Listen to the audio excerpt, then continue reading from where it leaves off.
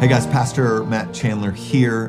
One of the themes that comes out in The Overcomers over and over and over again is the centrality of God's Word to encourage and build up His saints. It's why I love Dwell Bible app. It's an app for listening. I kind of use it in the margins of my day. I like to listen to, depending on my mood, Mark or Felix. Throw on some ambient music, and then in my truck or in my study or in a few minutes between this meeting going into that, soak again in the Word of God. They've given us kind of an awesome deal here for a yearly subscription. If you go to dwellbible.com/overcomers, they're giving us 25% off an annual subscription. So if you're looking for more Bible in your life, in the margins of your life, not just kind of traditionally listening, but listening while you work, listening while you drive, I couldn't recommend the Dwell Bible app more highly.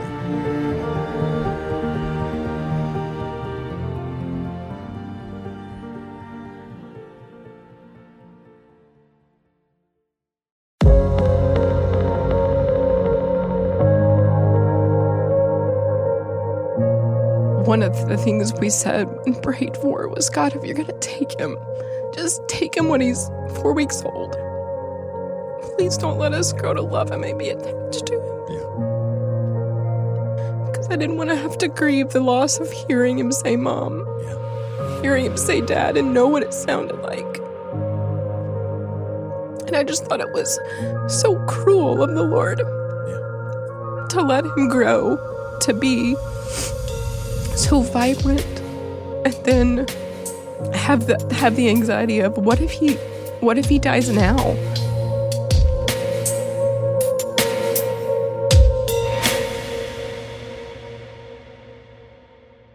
This is Pastor Matt Chandler, and just as a reminder, this podcast, what we're trying to do is tell stories of everyday men and women, no blue checks, no famous people, just everyday faithful men and women following hard after Jesus and navigating really some of the more difficult and painful things that can befall us this side of glory. And so I think this episode in particular it has some potential to be triggering around anxiety or fear, or there's some significant weight to this episode. I think all of these carry a bit of a weight to them. This one in particular for me, maybe it's because I'm close to Vince and Katie. Maybe it's because I got to be part of this story in some ways. It is, I have been shocked even today at the rise of my own emotional difficulties in just trying to write out the script and the questions for us to talk through. And so Vince and Katie Dang have been at the church quite a while. Vince on staff for a little while in our IT department before that, police officer, and Katie a teacher, and they have served in a variety of ways across the life of our church. And they we'll dive into some of the details of this. Lost a son in a pretty. It was a hard run, and we're gonna dive into a son getting sick and how to navigate those illnesses on into ultimately Charlie going home to be with the Lord, and then what does life look like after that, and how do you navigate after that? And so this is going to be a real honest conversation, and I don't know if it's one where you want the kids in the car, or this might be one that it's just best that it's just us grown-ups looking at some hard things through the lens of Jesus being good, even as hard as that can be in believing that in some seasons. So Vince and Katie, thanks for being on with me. I know this will be a ride for all three of us, but thank you for being willing to step in. Yeah, glad to be here. So here's how I think it would be helpful to start. April 15th, 2018, right? It's the day before Charlie's born.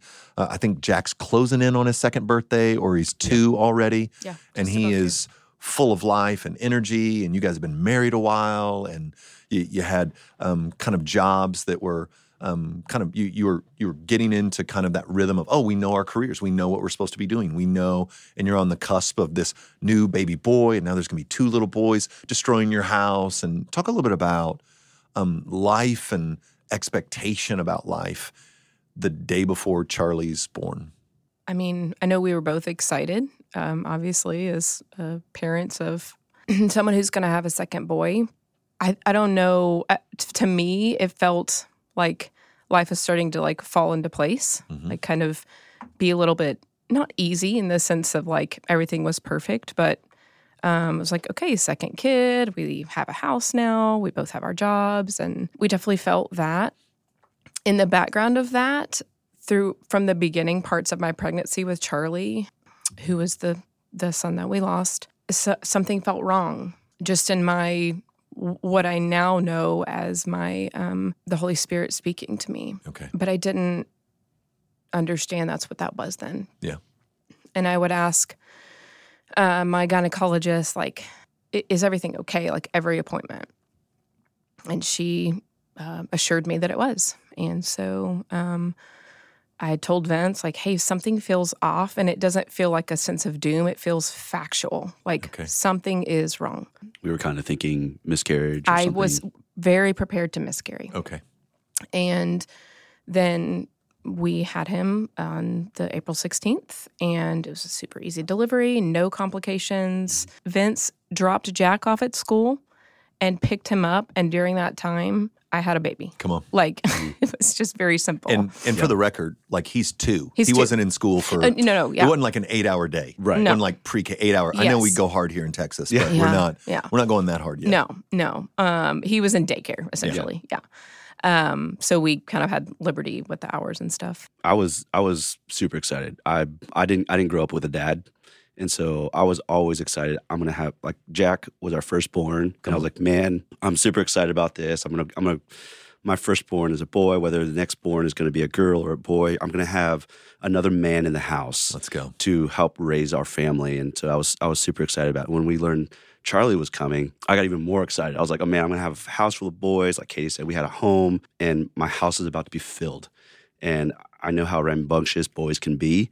And so I was ready for that, to teach them how to play outdoors and do sports and all of that. And so, when Charlie came along, it still is one of the greatest moments of my life to see that boy, hold that boy in my arms and know that he's my youngest born and I have 2 boys. Yeah. Everything seemed extremely stable. Mm-hmm. Yeah.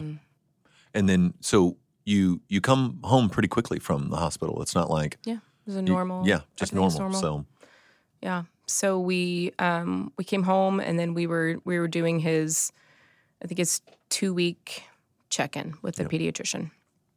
And she was like, he's running a fever. And I was like, that's interesting.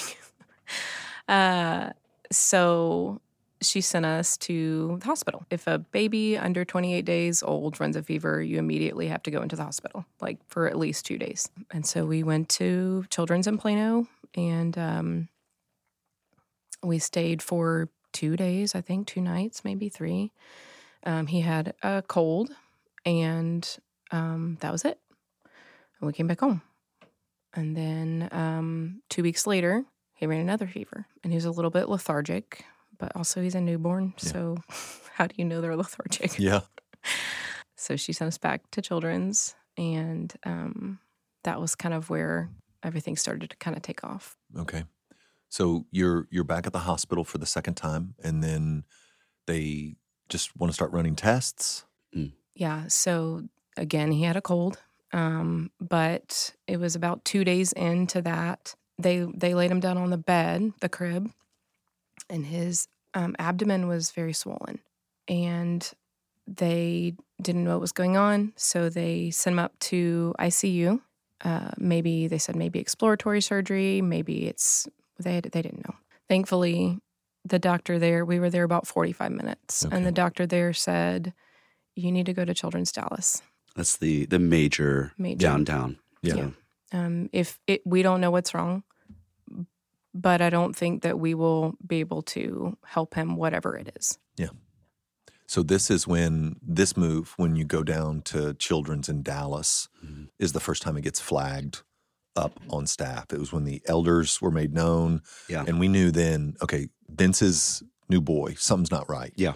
And so they're doing testing. And that's the first time I remember. That day's the day I remember several of us elders pausing and asking, whatever this is, Lord, whatever this is, will you heal this little boy in the name of Jesus? Be with Katie, be with Vince. Yeah. And so talk a little bit about that couple of days where now, okay, this isn't a cold. Mm-hmm. We don't know what this is. And then now they're poking and prodding on my 2-week-old. Yeah.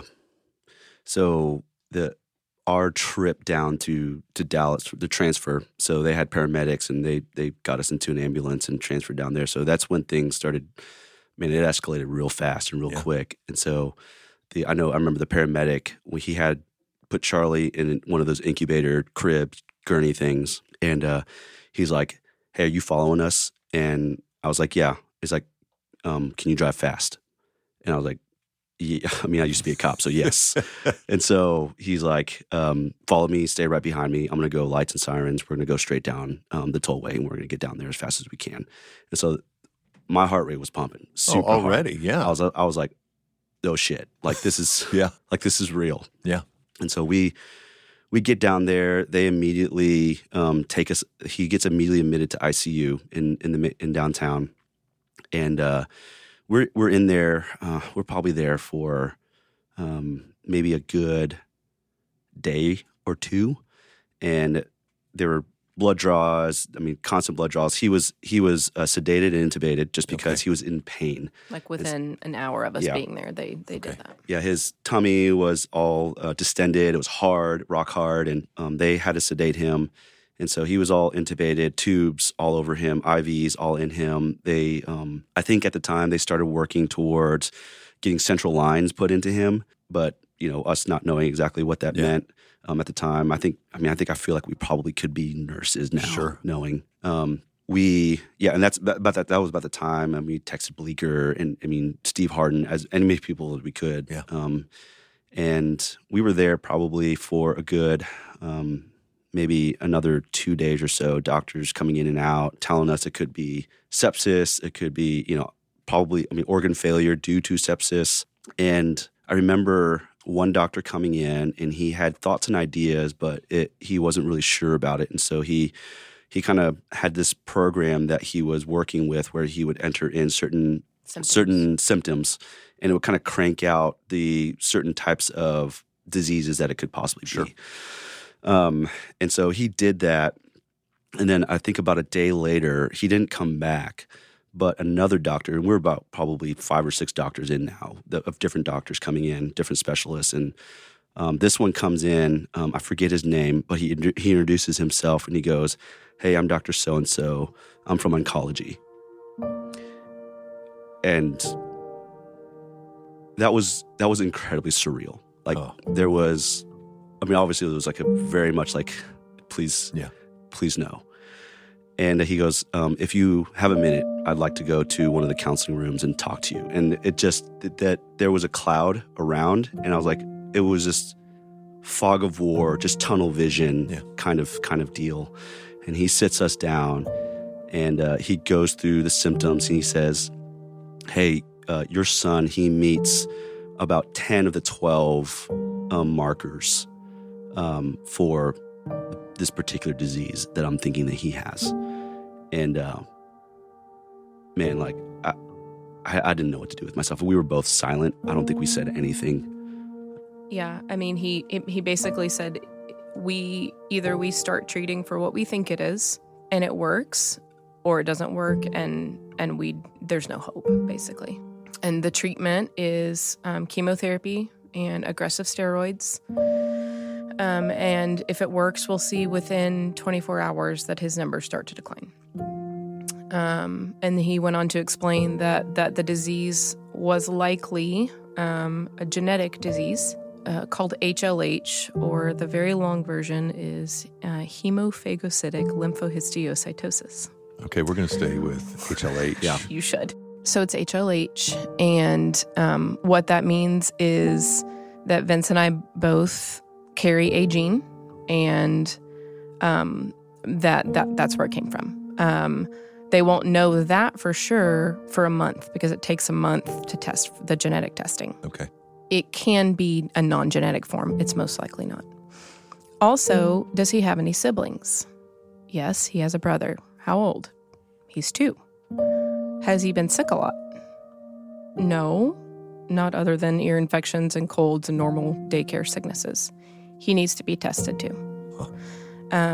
Because if it's genetic, he has it too. The only treatment for the disease is a bone marrow transplant. And they would both have to have bone marrow transplants.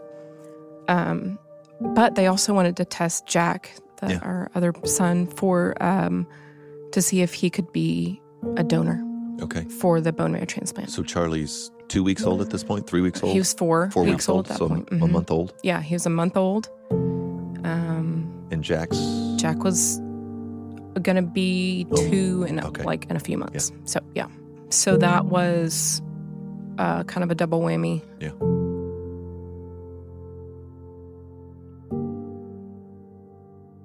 So they started the treatment, and he started to respond. Yeah. And what that meant was then we would need to look for a donor for Charlie's bone marrow transplant. And until we found a donor, he would have to stay on chemo and steroids, like just endlessly. Yeah. Finding a donor is difficult for us, for him, because Vince is 100% Vietnamese and I'm 100% white.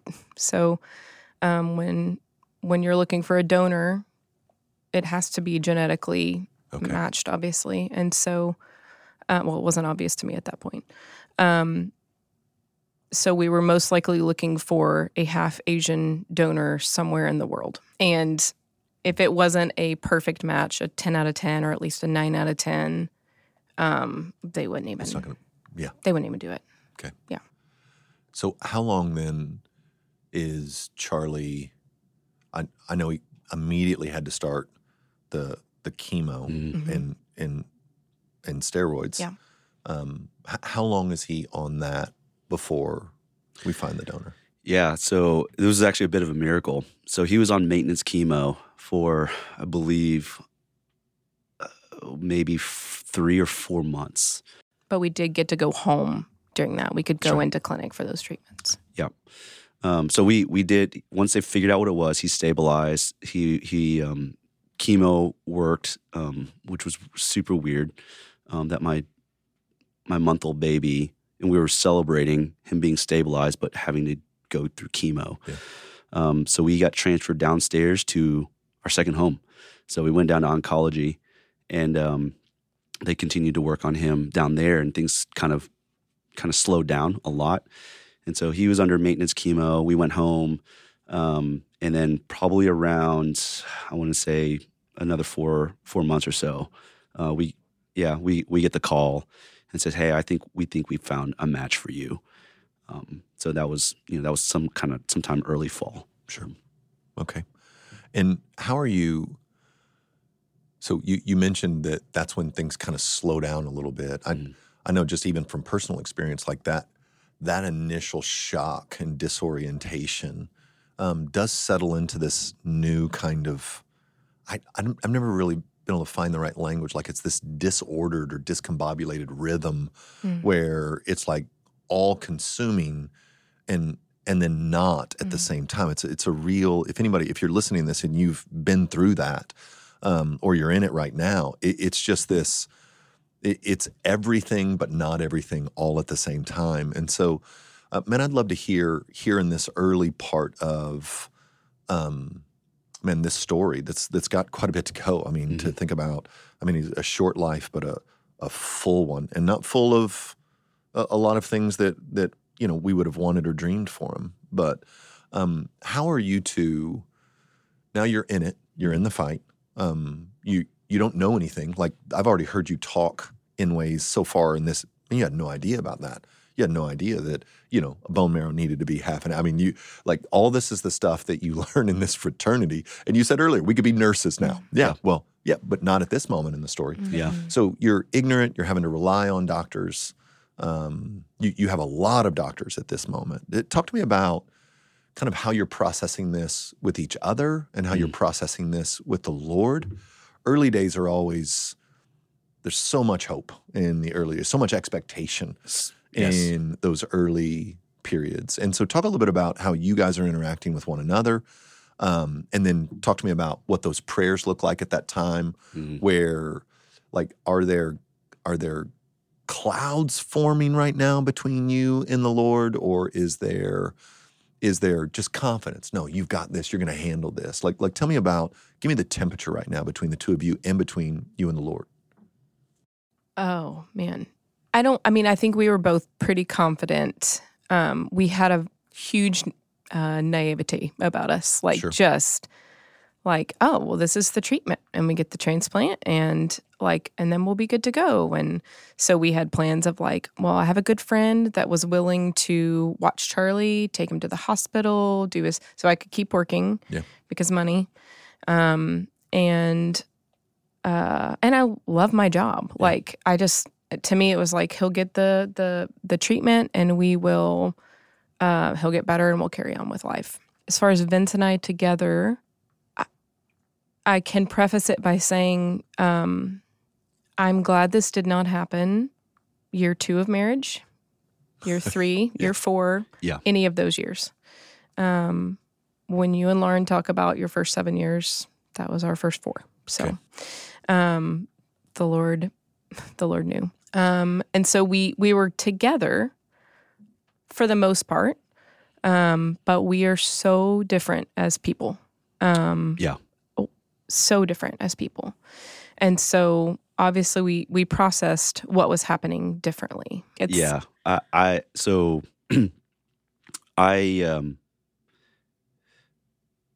Whatever it is I don't have control over, I will move to the things I do and just give it all that I have, like in a real intense kind of a way. Anybody that knows me will just say yes and amen to that. And so, that new rhythm for us, we were very hopeful. Like, because it was the miracle of we have a match for somebody who is half Asian, half white. First of all, getting a match in and of itself is a bit of a miracle because of just the lack of people in the registry. But for him to get even a 9 out of 10 kind of a match was just a miracle in of itself. So we were... I will say, too, that we found out Jack did not have the disease, was a carrier of the gene, but also was not a match. Yeah. So that might be helpful to know. Right. And so both of us, I especially, I could definitely say this for myself, was living in this, like, okay, he's going to get his donor. He's gonna get healed because he's gonna get his match. And he's gonna have the transplant, and it's gonna be great. And we're gonna live the rest of our lives, and things are gonna be a little bit different, a little bit more difficult. He might be a little bit slower in his recovery. We may have to hold him back from kindergarten or something like that, and just put him, a year later or something. That's what I was thinking. Katie was ready to go back to work. Yeah, this is 4 months into the diagnosis, and so it's like, hey, what is the fall going to look like? Are we going to work? So Charlie needs to be able to go in. So we're like lining up friends. Like, hey, can you nanny for us? Would you be able to do this? And like, and so we were definitely living in the very much hope of this. Sure. The common grace of medicine is gonna save and heal our boy. And then around like sometime in between there, I wouldn't be able to tell you when. Maybe he was 2 or 3 months old. All of a sudden, I felt this weight, and I was like, I cannot go to work. Like, something will not let me go to work. And Vince and I had already planned. Like, we made the plan of me going to work, and we had people lined up. And so I very immaturely said, I think God told me I can't go back to work. She played the God card. Yeah, she did. God said Vince. Yeah. God said. Vince literally said, what am I supposed to say to that? I was so angry. So angry. And I didn't know how to approach. Like, I was learning how the Lord was speaking to me, and I was sure that it was the Lord. I had no idea how to approach Vince with that, because the Lord does not speak to him the way he speaks to me, and that's how we were created. I did it all wrong that time. However, the Lord is gracious. And after, I don't know, a few days. Yeah, no, it was the same night. So I stomped off into... I don't think we talked. Yeah, I stomped off into the bedroom, and I laid down on the bed and just processed it. I was like, I can't believe... Like, Like I have no idea what's going through my brain. And but I started working through in my mind, like really, and this is the grace of the Lord, like what is going to be best for my son? Like what's going to be best for Charlie? And I think what came over me was just like we don't have the assuredness that this is going to work. Yeah. And so we need to give him the best possible chance of being supported, loved, cared for through that time. Like I would want that for myself. Yeah. And so it was the same night I walked back out. I remember her still just awkwardly sitting on the couch. And I remember sitting down on the coffee table facing her, and I said, okay, yeah, we'll be one income. We'll do this. We'll figure it out. It'll be fine. We need to fight for Charlie. Yeah. I think it was just a beginning of a long road of the Lord taking away comforts. Yeah. And us realizing how much we relied on those things for comfort, for stability, for assurance. And that was a pretty pivotal moment. And in our marriage. For sure. Yeah. In the story of Charlie's life. How's Jack processing this? I mean, he's 2, mom and dad are gone a lot now. Baby brother is like all attention. Yeah. I would think is heading in. And I mean, again, I was there for some of this, so I'm asking questions knowing that you have certain answers. But talk a little bit about trying to help a 2-year-old navigate, hey, something's not right here, but probably not having the capacity to understand just how serious of a thing we're in here. Where was Jack when you guys were running down to the hospital? How are you trying to help him feel seen and loved while simultaneously love well in a very needed way? Mm-hmm. Charlie, who's in a fight for his life. Yeah. So that's kind of where, if that was like the defining moment, talking about Katie and I making this decision together and us being very different people, but just coming together in both of the giftings that the Lord has given us to be able to just make a decision together. Something that very could have just divided us. One of a million things that could have divided us. We leaned in on, well, Katie's going to be full-time with Charlie. Yeah. So if Katie's full-time with Charlie, Dad's going to be full-time with Jack. He's very outgoing, very enthusiastic. I mean, just full of life and energy. No question. Yeah, 100%. And so our discussion with him was very quick and brief. We just said, "Hey, Charlie's very, very sick. So we're gonna have to spend a lot of time taking care of Charlie. There's gonna be a lot of medicine laying around that you need to stay away from. You need to help us keep everything clean because the house needs to be pretty sterile for him to live there." That was the conversation with him. But I mean, even from the very beginning, the Lord knew because we were very doom and gloom for almost the entirety of Charlie's life. Jack is just this one bubble of light in our lives. It was constant. He was always laughing, always playing, always willing to. And so he really held our family together.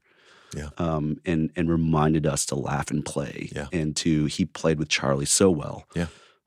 He didn't have the ability to really kind of grasp the entirety of the situation, but he very much was a light for us. And for him, he didn't have anything to compare it to. Yeah. Him having a younger brother was, this is having a younger brother. Like, that's true. He did not have any, he had nothing to compare it to. So for him, it was normal. Yeah. Which is sad, but it was normal for him. Yeah, that makes sense. So we have the bone marrow transplant back to Charlie, and that goes well initially, right? Yeah. They found a donor somewhere in Europe. We were not allowed to know. We just said, yes, we will take it. So they did the transplant when he was around 4 months old, maybe closer to 5 months old. Yeah, it was more like 5 or 6. And so a bone marrow transplant is a very simple, it's cells that come in a bag and they infuse it like an IV. It's not a surgery or anything like that. Like, it's very easy. It's just an infusion. Okay. Yeah. Well, intense chemo beforehand, essentially to kill the bone everything. marrow. Yeah. Yeah. So, I mean, it was rough. I mean, the precursor to the actual infusion of cells is, I think it's like 8 to 10 days of chemo and steroids, and his immune system goes down to 0. There are no white blood cells. There is nothing in there. And it is, you're on lockdown. It's very isolating. The infusion went well. His body received the cells. They engrafted is what they call it. And that they watch it. We would go into clinic once or twice a week, depending on the blood work of the visit before. And we saw the transplant doctors, and every week they would let us know how many donor cells there are, what percentage of donor cells, what percentage of Charlie cells. Okay. You want more donor cells. And it got up to 90-something% donor cells, which was awesome. After the transplant, we got to go back home again. And those were the times that were the hardest. You would think the hospital times would be harder, but for me personally, the times at home were much harder. So talk more about that. Why was home harder? You're alone.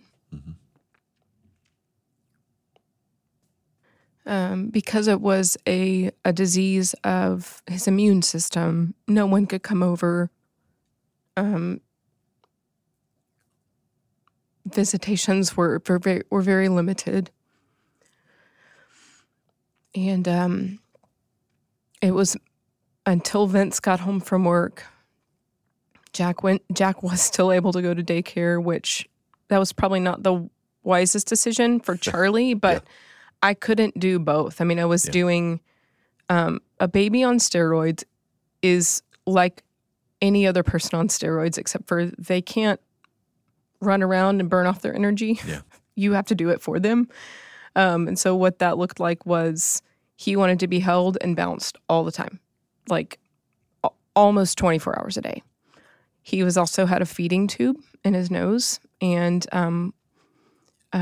we later got a pump to pump the formula in, but we didn't have one, so I just had to stand there and hold the syringe full of formula for the 30 minutes that it infused into his stomach. It was just, I mean, there was no reprieve. Yeah. There was none. We didn't have any home nurses. We didn't have some of the equipment we needed. Vince was at work. Jack was at school. I was at home with Charlie. And I didn't necessarily want anyone to come over either. Okay. Part of it was because I wanted to protect Charlie. Like, it wasn't worth it. Like, someone bringing coffee over, like, no, I don't think it's worth the risk, because if that's the thing that gets him sick. Sorry. You're right. But part of it was that, I mean, I was just depressed. Yeah. And I wanted to be alone. But the Lord really met me in that time. Yeah.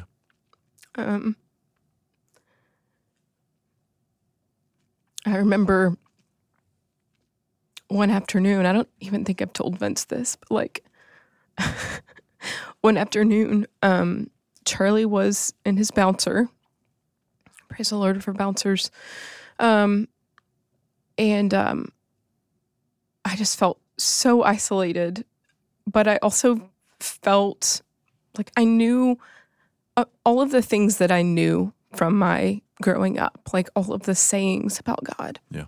All of the sayings that he's near, that he's good, like those things I believed, but I didn't know what they meant. Sure. I had not experienced them before. One afternoon, I had worship music playing, and I just fell to my knees. And I begged the Lord to meet me, to make me not feel alone.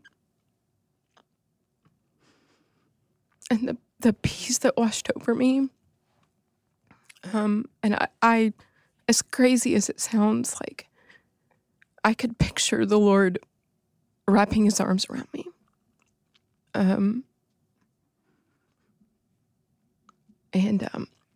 He did that in multiple different ways throughout that time when I was just alone at home with Charlie. And how long did that last? from 5, maybe 6 months to a year old. It was about a 6-month period. And during that time, after the infusion, he was not on chemo anymore. That's right. He was on steroids, and a host of other medications. So, it was very lonely time for me.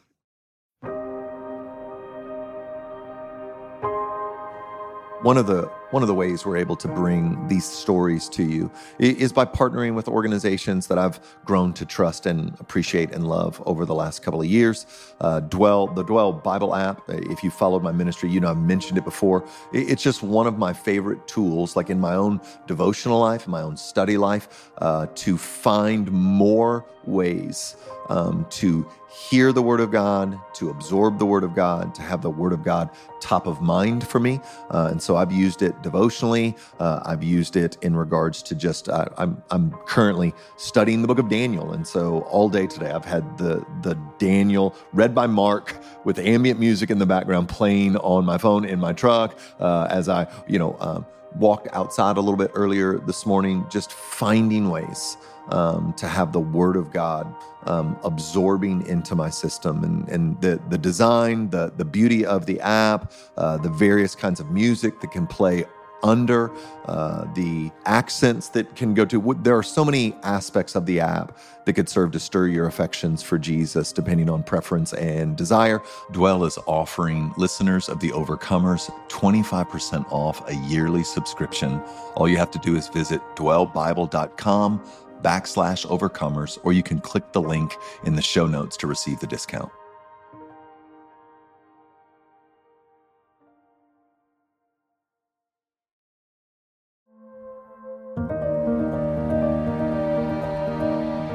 Hey, this episode of The Overcomers has been sponsored by the Acts 29 Church Planting Network with an invitation to our 2024 Next Conference here in April in Dallas, Texas. I'm going to be speaking alongside of a stellar lineup. You're not going to want to miss it.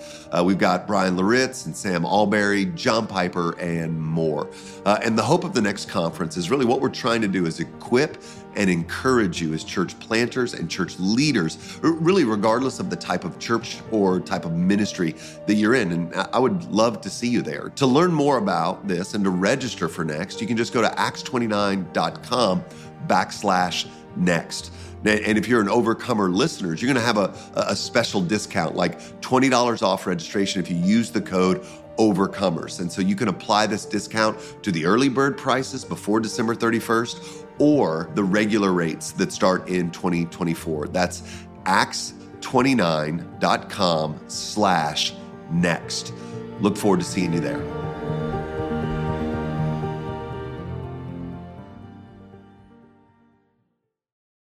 About that 12th month, then, about the time Charlie's turning a year, do we get a sense then that we beat this thing and here we go? Now he's going to have some developmental delays. He's going to, but man, dadgummit, we beat this thing. Thank you, Lord. Is that where we are at 12 months? Yeah, and he looked so healthy. He had really good head of hair. Golly, he was starting to walk. He had eyelashes for days. Man. I thought they were fake when I saw it. I was like, man, y'all doing this, man? It's wafting you as he's blinking. Actually, one of his medications made him grow hair, so. We did it, man. He's healthy, he's walking, you're seeing that personality start to pop. It's mirroring a little bit like his brother. There's going to be some wild days in the Dang's house. It's like we beat this thing. He has a sparkle in his eye, too. Yeah. He just had that.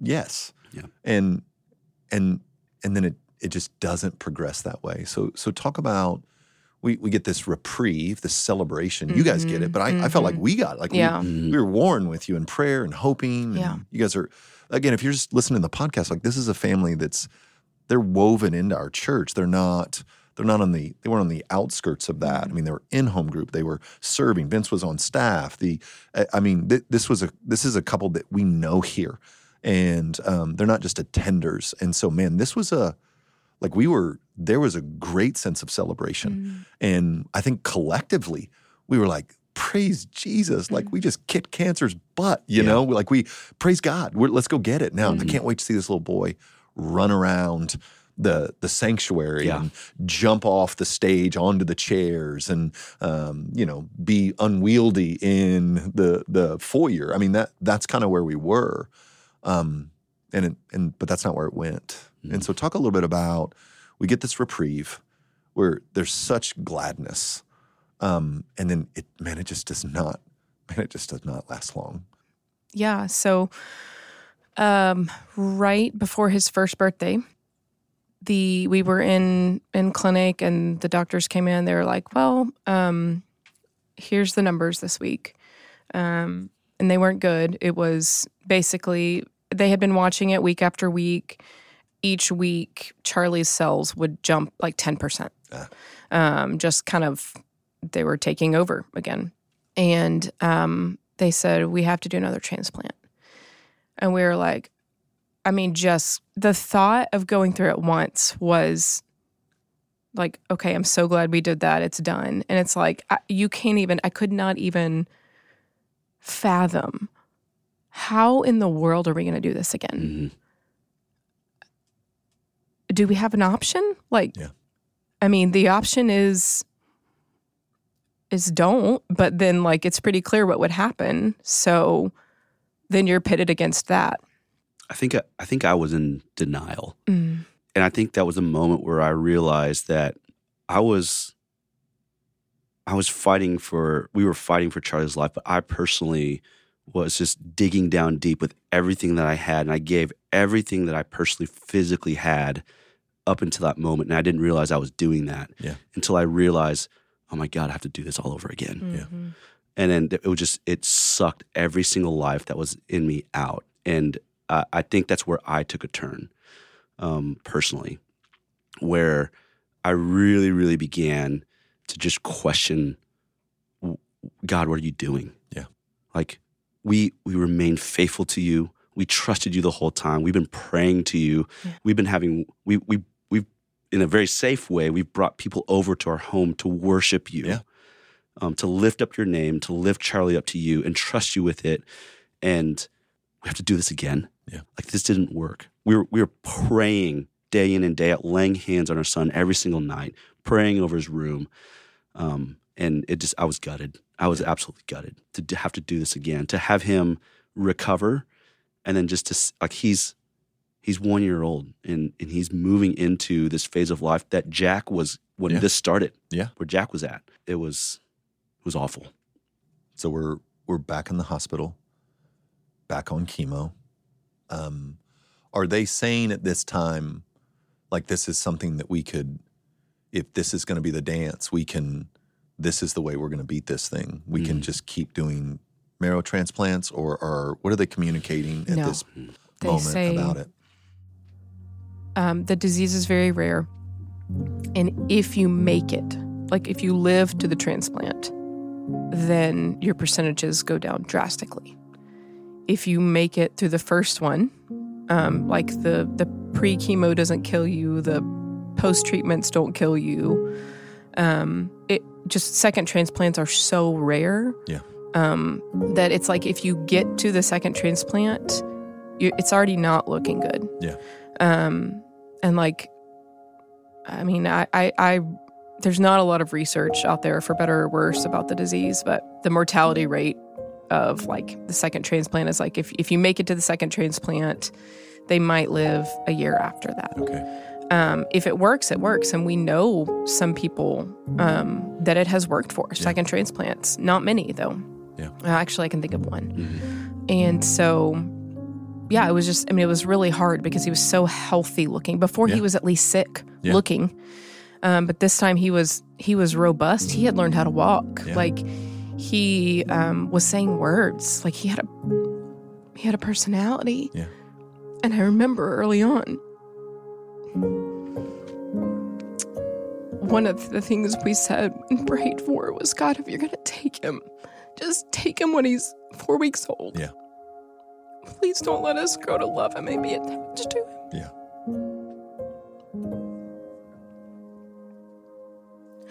Because I didn't want to have to grieve the loss of hearing him say mom. Yeah. Hearing him say dad and know what it sounded like. And I just thought it was so cruel of the Lord to let him grow to be so vibrant and then have the anxiety of what if he dies now? Yeah. You know, what if he died when he was a month old? That's a different kind of a loss I think that's right. than when he dies when he's 2. Yeah. Both are awful and tragic and will mark you for the rest of your life. Yeah. But for me personally and for Vince, like we verbally said that, like, it sounds awful to say, but I if he's gonna die, I want him to die younger. There was a moment for me where this was after, when we were going through year 2, just kind of in my cynical self, I had I was powerless. I just felt completely powerless. And I think if for fathers, like that's probably one of the most vulnerable places that you can ever be for your kids. Like, I can't do anything. And I remember pleading with the Lord one night, God, give this to me. Yeah. Like, please give this to me. Like, please don't let it be him. Like, if there's any way, let it be me. And just pleading with him, like, just let me trade places with him. And just felt just utterly powerless.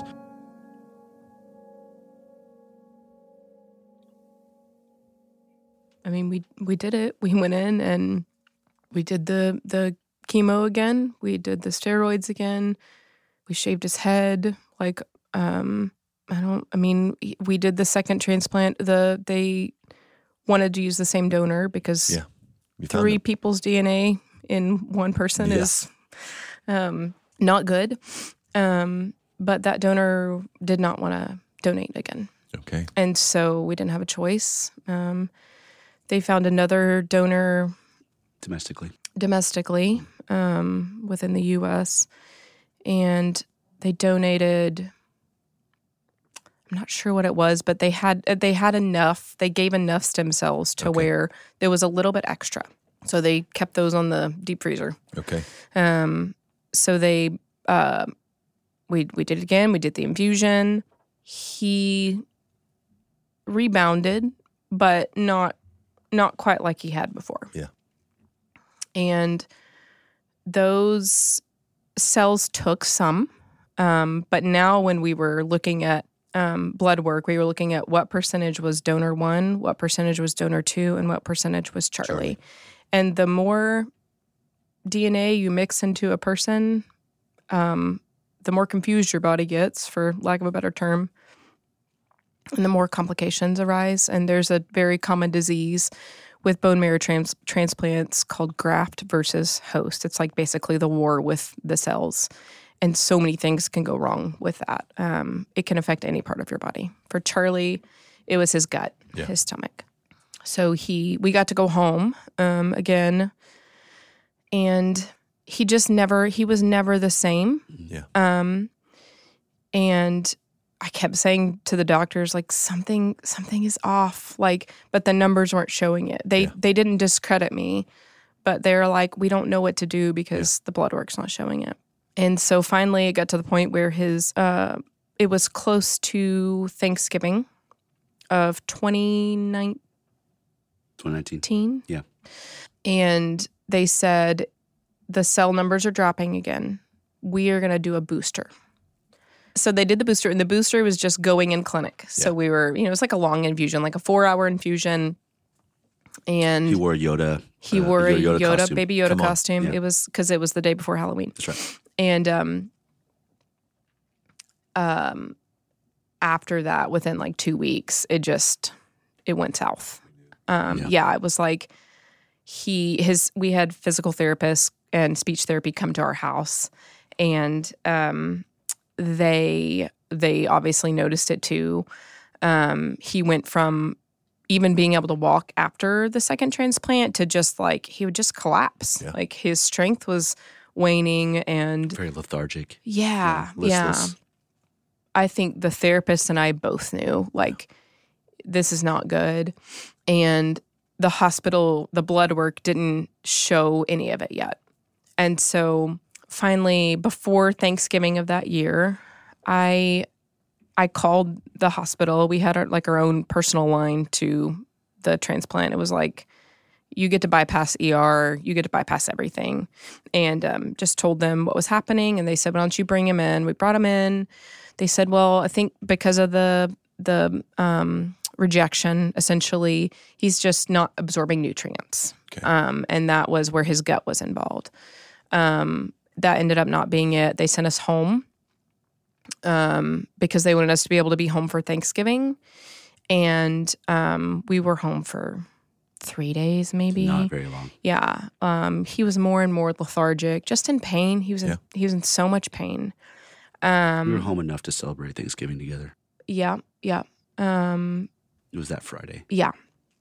So we celebrated Thanksgiving, and I was laying on the couch, and Charlie just had his head on my chest. Mm-hmm. And I closed my eyes because I was tired. We all were. And I had a very clear picture of me handing Charlie to the Lord. And I knew exactly. I was like, okay, but it brought me such peace.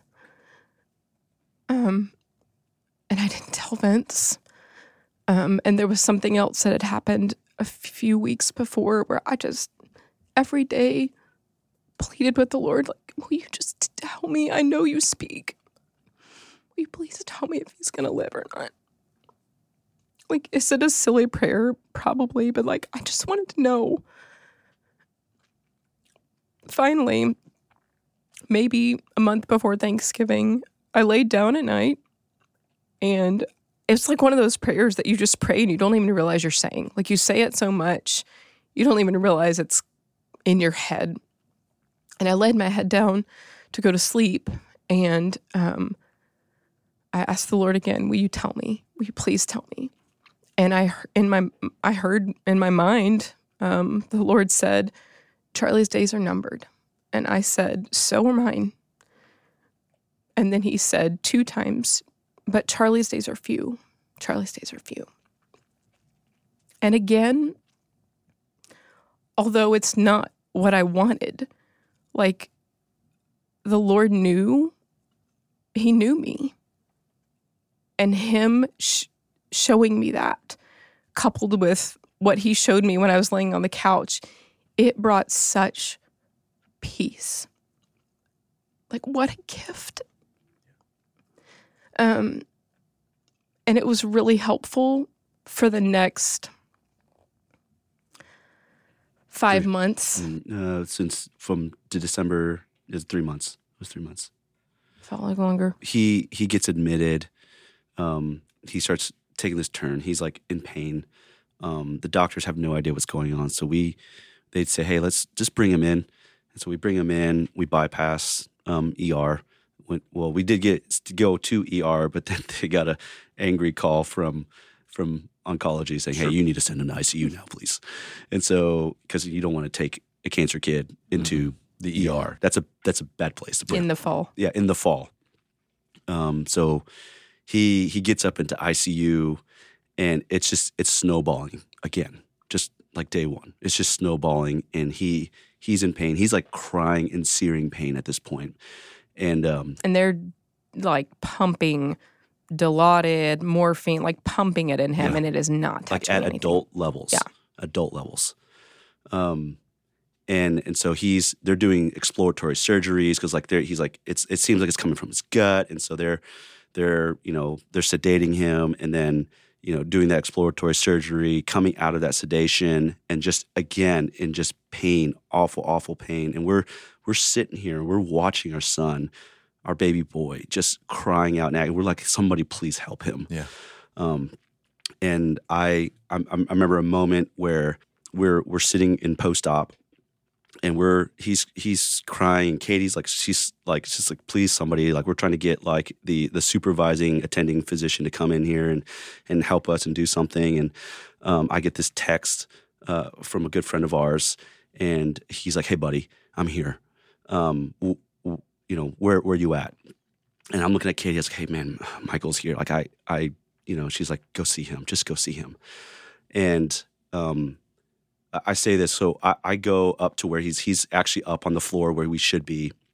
And I go up on another elevator, and he's turning the corner, and I just turned the corner, and I see him probably about 50 yards away down the hallway, and I just lost it. I think that was the first time in almost 2 years that I just sobbed. And anybody that knows Michael Bleeker, he's literally the only man that can do that to you. Yeah. And he just held me, and I sobbed. And it was just the most powerless, even the most cathartic moment that I really have ever had. And so we're literally just fighting for his life. And so eventually they sedate him again. Intubate him because of the sedation, and he's intubated, and they take him up back to ICU, and it's just straight up, we don't know what's going on. Yeah. Like, we have no idea. And so he was in a sedated state for maybe almost 2 months. Almost 2 months. And we were in ICU. And I don't know if anybody experiences ICU before, but you don't stay in ICU for 2 months. Not intubated. Yeah. No. And so that was one of the most awful time. Yeah. But also some of the sweetest times in that ICU room. Eventually, he this is speaking of his limited vocabulary and his tenacity. So they kind of figure out what's going on. They get him medded up for what they know what it is, and it works. And so they eventually start weaning him off. So he was on ketamine and a lot of other things, and so they're weaning him off. You got to do that real slowly. Yeah. Because of you want to give your lungs the ability to work on its own. And he slowly starts kind of snapping out of it a little bit. And I remember one day I was, my typical routine was, drop Jack off, wake up in the morning, drop Jack off. Either I go into work or I come to the hospital. And then if I'm in the hospital, I'm doing a little bit of work in the hospital. Yeah. And so I remember I was leaving to go pick Jack up from the hospital. I'm driving down 35 or up 35, and Katie gives a call, and I hear this. And so Katie gives me a call, and she goes, "You need to turn around. Charlie just extubated himself." Yeah. Hold it out. And I was like, okay, like, is he all right? She's like, yeah, he's okay. And then she goes, he said dada. And then so I was like, I just hooked it, and I just turned around. And I was like, hey, I'm on my way, and get in there, and sure enough, I'm walking to the ICU room, and my boy is sitting up on his own. He's looking at me. He's got a BiPAP machine on his nose, and he's just talking it up with the nurses, like Lazarus, just talking. Yeah. Yeah. I think the beauty of that was because he was on all the pain medication, he was breathing okay on his own for the most part, but all the pain was coming from a medication that he was on. Yeah. And they didn't realize it because it's like a 1 in a million. No one really reacts to this medication. And so we had all of these conferences with oncology, transplant, and ICU attending physicians in these big rooms. And it was like, basically the conversations of, at what point do we take him off life support? Yeah. And then they all had different thoughts on it because they all had different specialties. And yeah. I wrestled with, I already know he is not going to live. I just knew. And so I had to battle with, Vince is very logical. And I'm very grateful for that now. And I was then too, because it kept me grounded. But we were just wrestling a lot during that time with, when do we extubate him? When's the right time? When is quality of life over quantity of life? When are we doing more harm to him than help? Yeah. And so, it was great because Charlie just pulled out the tube himself. Mm. So he kind of decided.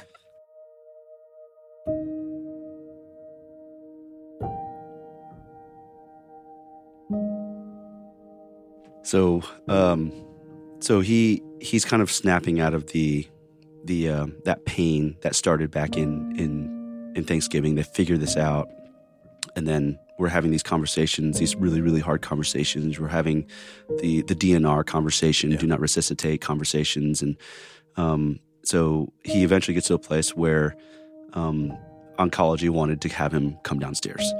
And so ICU gives a thumbs up, and he's breathing enough on his own. He's having to use high pressure for his lungs to help him out a little bit. He goes downstairs, and it was like going back home.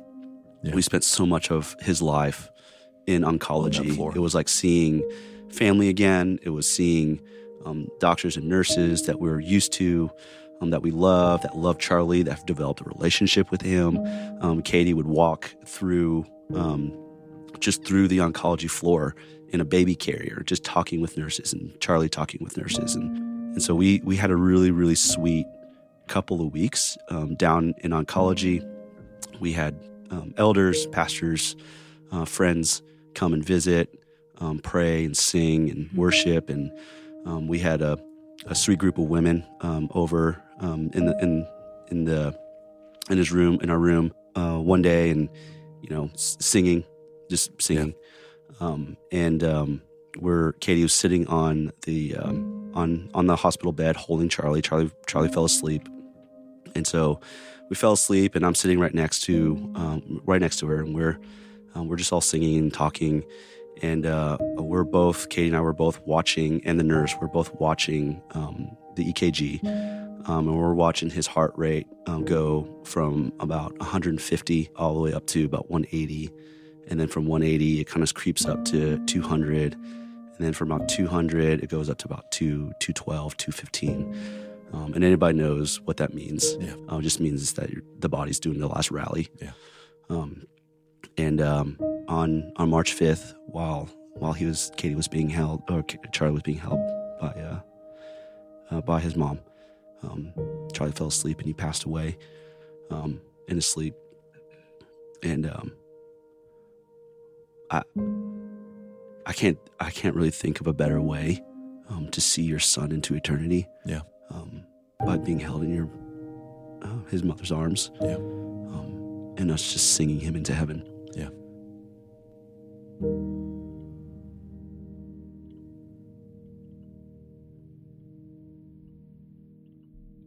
So I want to stop. I don't know where you're listening or the circumstances of your life if you're listening. I know the Dang's hope, my hope, maybe you're in this season. Maybe it's your child in this season. Maybe it's you in a season of chemo or sickness, and the future's it's just not known. And I want to just stop and just remind you, kind of root you in, like, Charlie's story is Charlie's story, and the Dang story is the Dang story. I was given a prognosis of 2 to 3 years, and I'm coming up on year 14.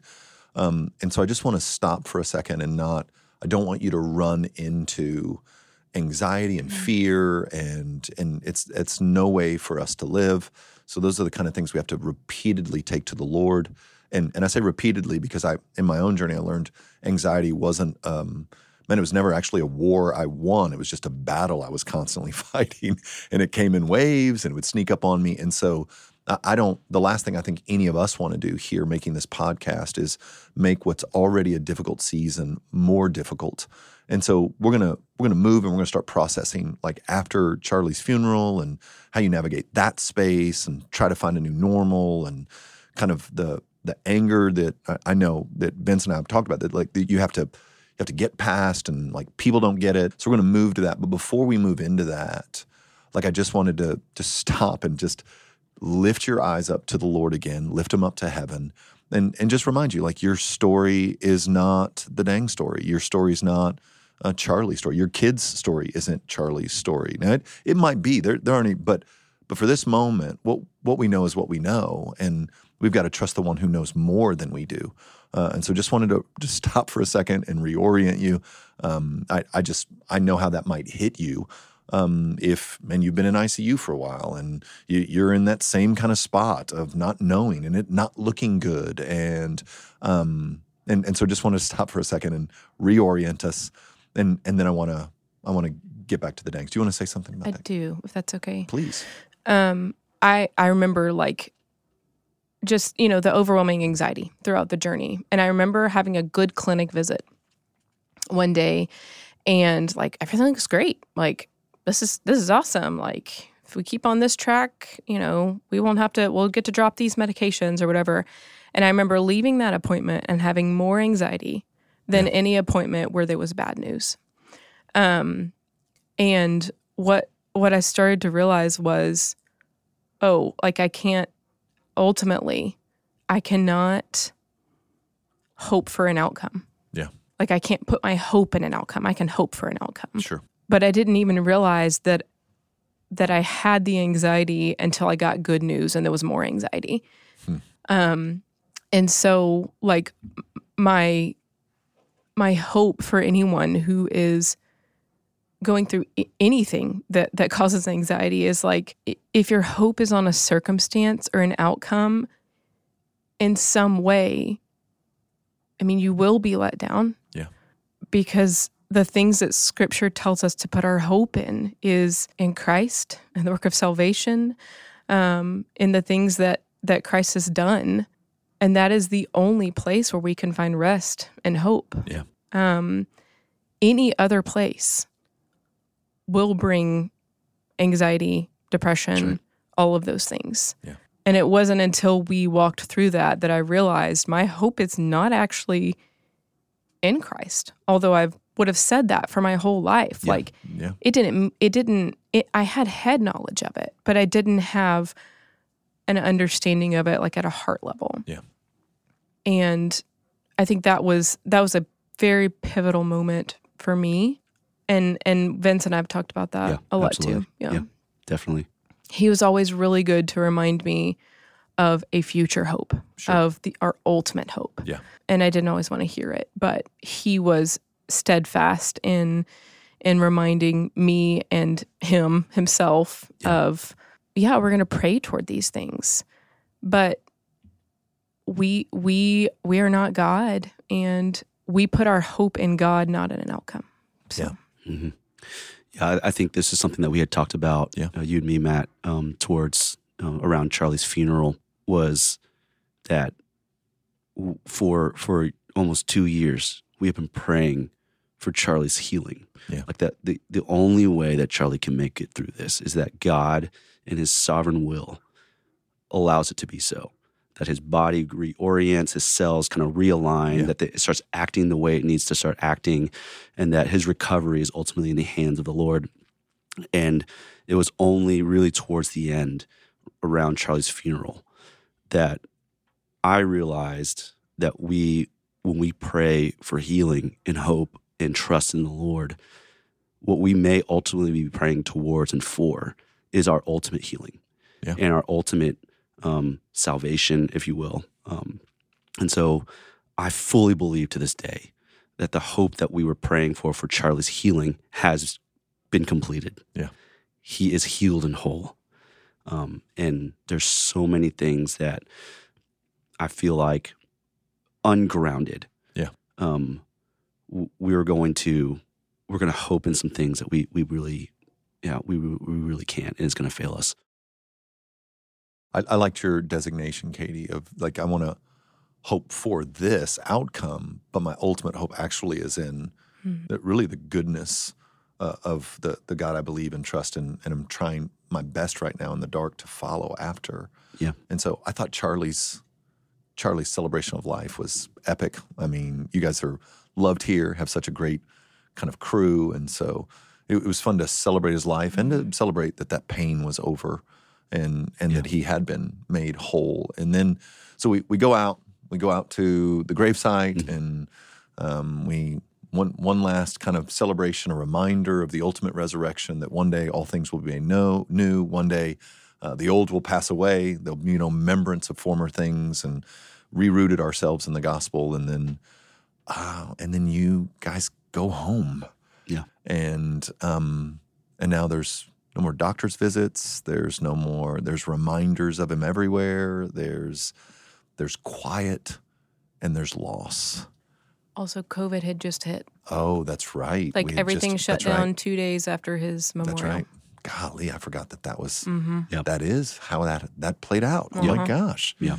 And so now the world's shut down. Mm-hmm. It's dead quiet. It's Jack and his wildness, good, beautiful wildness, and alone again in the quiet. I'd love to. Vince and I have had long conversations, a couple of them now, about navigating that first year. And on Vince's side of things, and you feel free to speak up to them, some of the anger he's trying to work through, not just towards God, but even people. Yeah. And a feeling that nobody gets this, nobody understands. So an intensifying loneliness that I know for Vince was working itself out in some anger, and he doesn't like to, he's not going to blow up at anybody, so he's stuffing it. And, and so talk a little bit about that first few months, maybe even first year, and navigating that together with the Lord, with your friends. Well, I will say first off that Vince and I handled it and still handle it so differently. I am a crier. I'm a feeler. I believe the Lord made me that way, and I believe the Lord made Vince to feel things just differently than I feel them. And he shows those emotions differently than I do. It was quiet, but in a weird way, I wanted it to be quiet because I was having such anxiety about how do I enter back into the world? I had not been to church in 2 years. Yeah. No, longer than that. No, it was about 2. It was after COVID that I was like, I haven't been into the church building, because I couldn't get sick because I couldn't care for Charlie.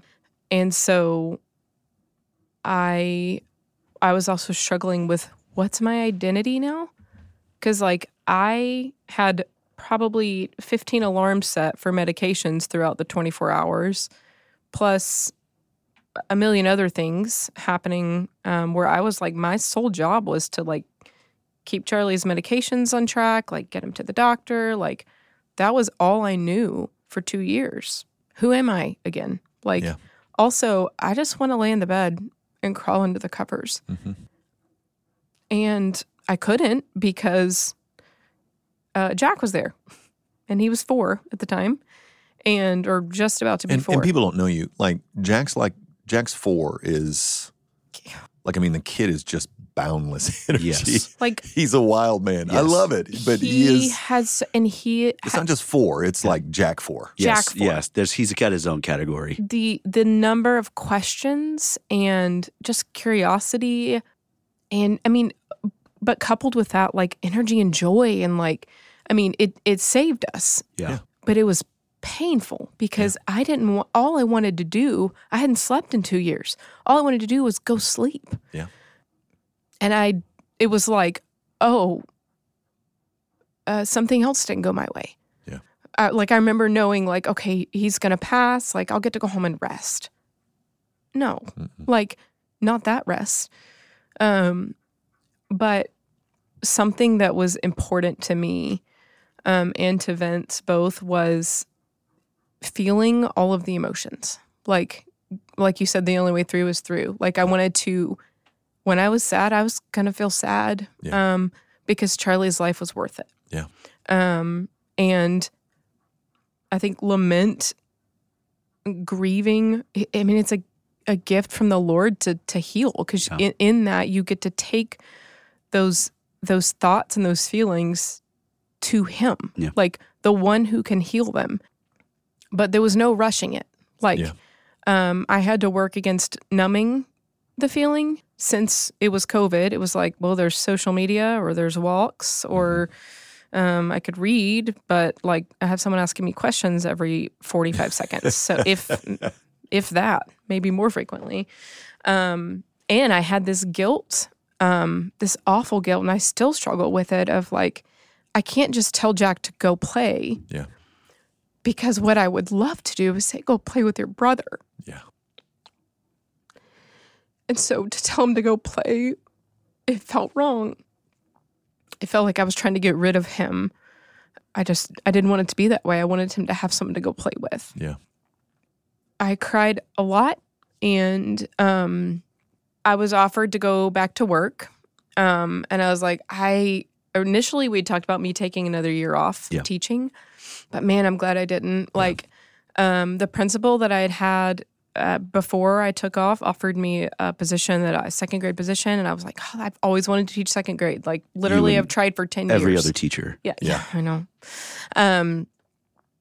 And so I was like, okay, this is going to be an animal of a different kind. Am I going to be ready for it? If not, I'm just going to stay home and be depressed. Yeah. And so I went back to work and I ended up having to do a virtual pathway. So I was a virtual teacher, which was great because I could log off of the Zoom or WebEx and cry, honestly. Cried out. Yeah. And then I didn't have to dismiss any feelings. I could feel them. And then I think for Vince and I, we because we grieve so differently, that was another huge thing. Is like, especially in the early days, like, I mean, early meaning first 6 months. Sure. He was battling with anger and like his grief came out as anger. And he wanted to like work on a project or control something, or he was a little more terse maybe. It kind of brought back a lot of wounds from our early marriage. Yeah. Of he doesn't care about me. He doesn't love me. I'm annoying him. And like none of that was on his mind. Like none of it. But I was extra insecure. He was extra insecure in his own ways. And if I was feeling the loss of Charlie and I just wanted to cry and he didn't respond in the way I wanted him to respond, well, guess what that has the potential to do? Hurt me even more. Yeah. And so what we really had, I mean, by God's grace, it was like literally nothing that we could muster at that point. It was, he just cut me off. I bet he's really having a hard time, like a hard day or a hard 4 days or a hard 7 days. I'm going to go pray or take my like grief to the Lord, and I'm going to go sing. I'm going to go listen to worship music. And he had to do the same thing for me. Yeah. I remember the day of his funeral, we go home and somebody actually took Jack. And so Jack wasn't home with us that first day, that afternoon. And so we go home and it's just the two of us. And I remember us sitting on the couch. We just sat down on the couch. There was flowers everywhere and scanning the room and just seeing Charlie everywhere. Yeah. He had, we called the pharmacy. So we had a table full of his, hundreds of medications that he had. The kitchen was full of bottles and things that were needing to be cleaned as far as like how his medication was dispensed. His nursery was still in there. And I remember how quiet it was. It's just absolutely silent because we were just sitting next to each other. And I remember that silence being there. There are things that remind you about his life. I remember the beep of the EKG and then it just being just dead silent. Yeah. And I just remember to myself as I missed that. I missed that because it reminded me of my boy. It reminded me that he was alive. And so that's still there. Yeah. His room is still kind of in place. We kind of store stuff in there now, but it's still basically the way it is. I remember, speaking of, how we process things differently, I remember us getting into a fight because Katie was kind of moving forward and I wasn't really there yet, but I didn't communicate that. And so there's a lot of like medical equipment that we had for Charlie. And, he had his IV stand and she like walks out and holds this IV stand. She's like, hey, can we put this, I'm going to put this in the attic. And I don't know what I said. I just remember I was really short and I said no. And she's like, why? I was like, no. And she's like, okay. And then message received. Yeah. And so she puts it back in and she kind of received offense by that. And so we were obviously fighting at that point. And so we went our ways. I went back into Charlie's room and I'm holding and I'm looking at his IV stand and I took out some baby wipes and I started kind of cleaning it up because I knew I did something wrong. I probably should have been received my wife a little bit better than that. And she comes back in and she goes, "Hey, is there something wrong?" And I remember just breaking down and just sobbing. I was like, I'm just not ready. Yeah. I'm not ready to put this away. I'm not ready to put something in the attic that reminds me of him. Yeah. And I remember even just cleaning up some of the formula spill that was on that IV stand, and just like grieving, just wiping that off and cleaning that up. It's just like kind of wiping him away. That's still like sometimes when we're cleaning up, we'll move a piece of furniture or something. There'll be a bandage back there, and it just reminds us Christmas. Like every time we open up Christmas decorations, he has a little beanie that's got moose ears on it, moose horns on it, and I break down every time I see that. Sure. It's still hard. It's very unexpected in the ways and times that it's hard. Yeah. The things that I thought would be the hardest, like the anniversaries, the birthdays, those are hard, but there are other things that are so much harder. Then it's because they surprised me. I would think being ambushed by them is much harder than like I know this week is a birthday or is and you can kind of prepare for that, but moving the couch and that's a whole different animal.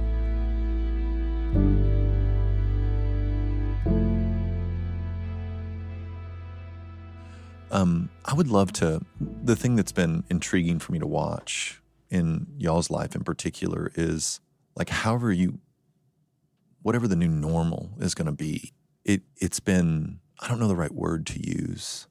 The word that comes to my mind is proud. I don't know if that's the right word.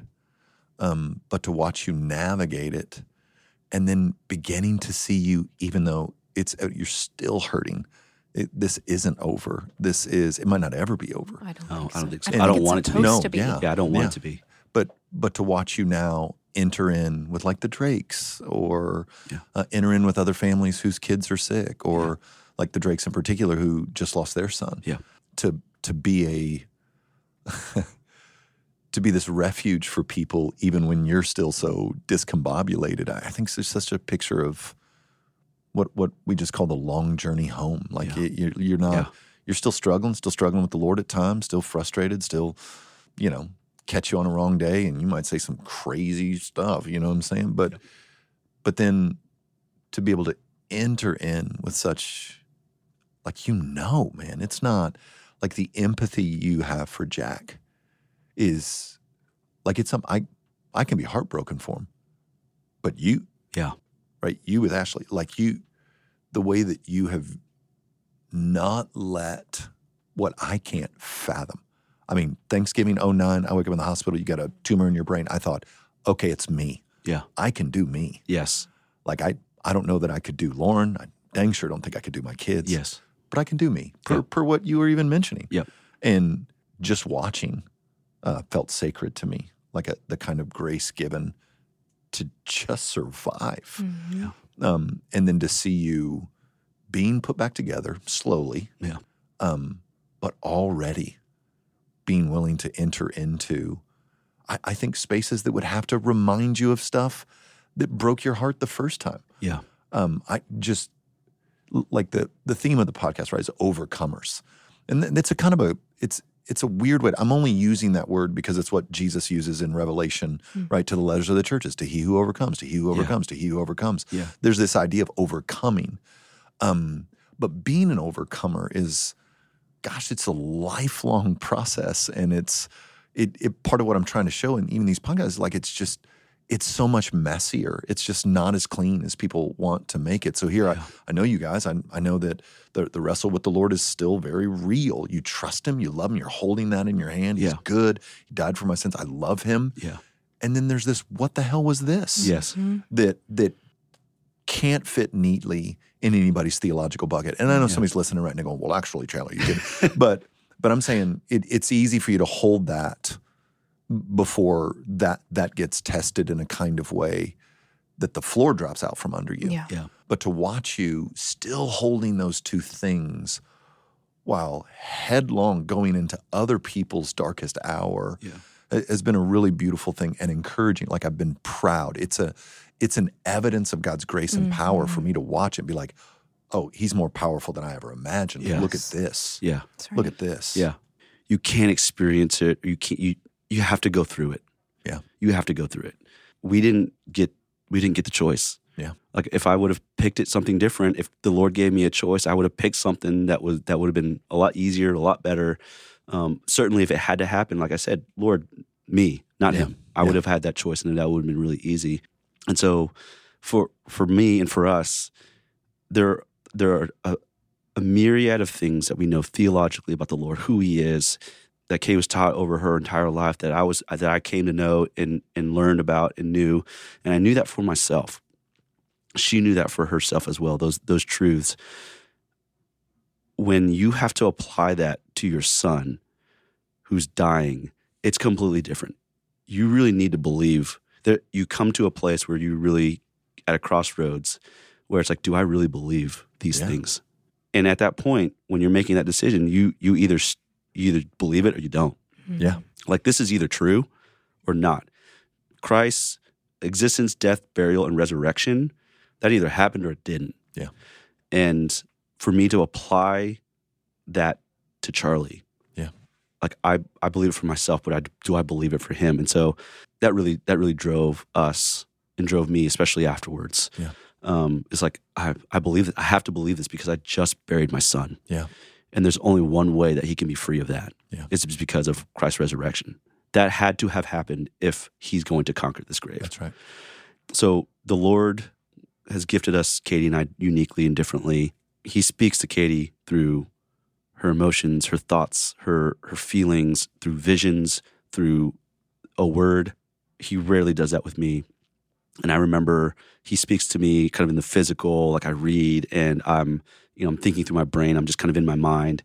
And I remember just sitting down one day and I was just kind of all in my head. And I just kind of caught this illustration, if you will, of I used to run 5Ks a lot when I was younger. And I caught this vision of me running this 5K race. And the analogy of the race is used in Scripture many times. Yeah. And so I'm running this 5K race, and I'm kind of at the beginning, and I'm running, and you kind of, you're just kind of cutting around corners, and you're running through your route. And if anybody runs races, marathons, or anything like that, usually towards the end, you have like the crowd and people kind of cheering you on, right? And then you see kind of the finish line. So what I saw in my head, in my brain, whatever the Lord gave me, was this vision of running towards the end, that last stretch of the race. I kind of saw the finish line ahead, and along the sides, cheering and clapping were saints. And then what happens in a race when you're running is you kind of pace yourself up until towards the end, when you know that the end is coming, and what you do is you feel like, I got reserves. I can pick it up. I got to make that time. And you start sprinting, kind of a dead sprint towards the end, trying to make that time. And as I reach towards a dead sprint, hearing the cheers of the saints, I see at the finish line Christ holding my son. Oh, man. And that forever changed me. Sure.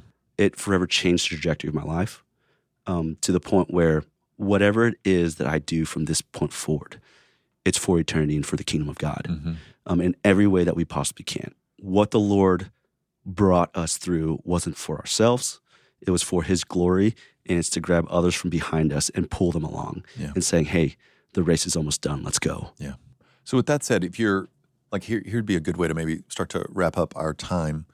I don't know who's listening to this right now. There might be a single guy, on his way to school, or I just don't know. But I have to believe that there are those that are right in the middle of what was your darkest day in the story of your boy's life, and the lowest possible moment. And I mean, again, like that moment where you're like, I'm not sure I can do this. I don't think I'm going to make it to the other side of this. How would you, like just as we wrap things up, how would you what would you want to say to someone?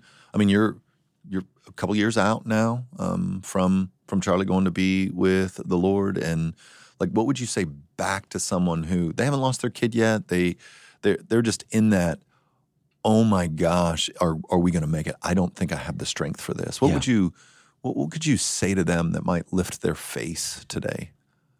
If I looked back to myself and talked to myself, it's easier back here to look back there. So, but I would say, for every pain, for every sorrow, for everything that you think that you're alone in, the Lord knows, and He's actually experienced it. There was one point where I was like, God, I don't know if I can give him up. When I look to the Lord, I don't look to a God that doesn't know what it's like to give up his son. The Father gave up Christ. He gave up Jesus. He knows what that's like. I know what it's like to lay my son on the altar. And so take heart. The Father knows. He's done it before. He's been before you. He's experienced all those things before you, and he knows. And so you look at the scriptures and you look at what the Lord has done, you're going to find points in time where you have seen saints of old experience the same things and found hope in the Lord. You're just not alone. And there's others out there that know and feel what you feel, and then just fight against the lies of the enemy that will want to isolate you. He's going to want to isolate you. He's going to want you to feel like no one else knows, no one else experiences this, or no one, like, you're not alone. Anything you would add to that, Katie? People that are listening, they're going through different situations, maybe some similar, maybe some vastly different. At the core of what we're going through, it boils down to the world is broken, and we've never felt it more than we feel it now. I think as a society, and that is something that I heard my whole life. But when I stopped and thought about, like, why is Charlie sick? Well, it's because his cells don't work. Like, down to a cellular level, the world is broken. Yeah. It's not just relationships are fragmented or, sin is this, like, abstract idea. Like, it is a broken world. And that is the exact reason that God sent Jesus to the earth. That is, like, we have hope only in Him. Only in Him. And I pray that, like, even as I say that, it sounds like another trite saying. Yeah. It's just not. It's not a trite saying. Yeah.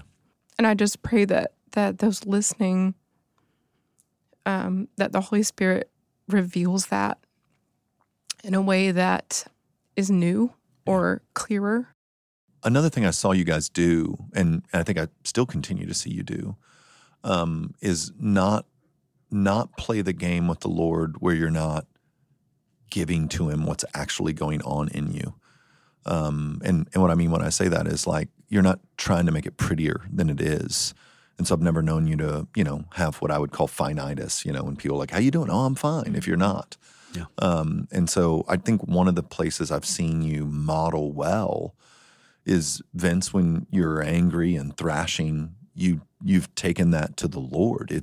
You've gone to the Lord with that anger and thrashing. And Katie, when you felt depressed and all alone, you've taken it to Him. And so rather than feeling shame over the anger and depression, I mean, and certainly there was some of that, you took the shame and the anger or the depression and brought it right to Him and said, you've got to fix this. This is where I am, and I don't know how to get out. Yeah. And I think the thing that I've watched in awe is the honesty at which you've navigated what I can't get my mind around. And so thank you. Just as a pastor here, thank you for being, even for me, a challenge to faithfulness and a reminder of, you know what? It's not just Job that shows me if you lose everything, he's enough. Yeah. I can look to the Dangs. I'm seeing it across our congregation, and you guys have modeled that well. It's the Lord's faithfulness, man. Yeah, it is. It's all it is. He's so good.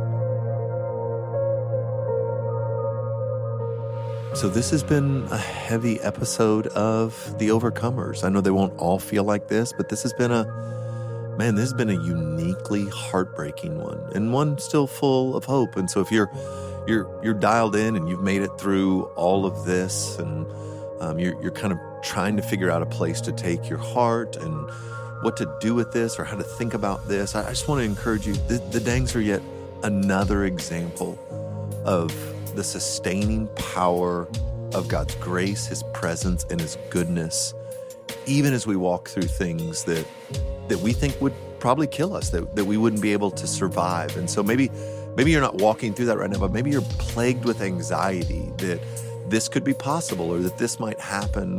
I think what we're getting in this episode is just a picture of Jesus is going to be enough, come what may. That doesn't mean that come what may is pleasant or come what may is something that we think we'll blow through. It's that Jesus, the good news of the gospel is not that we get everything we want or things go our way. The good news of the gospel is that we get Jesus and He's going to be enough regardless of life circumstances, even if those life circumstances are more brutal than we can get our minds around. The mystery of His goodness and sovereign love and grace outweighing the brokenness that we see in front of us. It reminds me of the Spurgeon quote that it's that when I cannot see His hand, I've learned to trust His heart. And so thanks for tuning in to this episode of the Overcomers Podcast.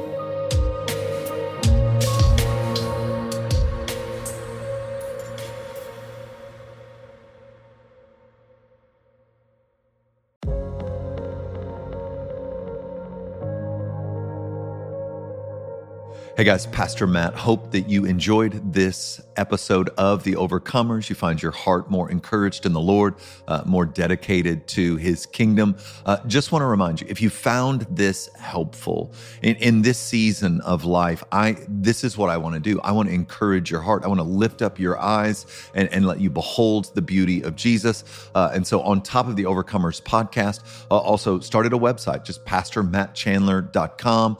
And on my website, there's all sorts of resources, but you can also sign up for a monthly newsletter where I'm just trying to wring from the scriptures encouragement for your souls. And so there are two different newsletters. There's one for just everyday Christians seeking to be faithful where they are. And then there's another newsletter for pastors and church leaders. And so sign up for either one of those or both of those. But man, look forward to staying in contact with you. God bless you.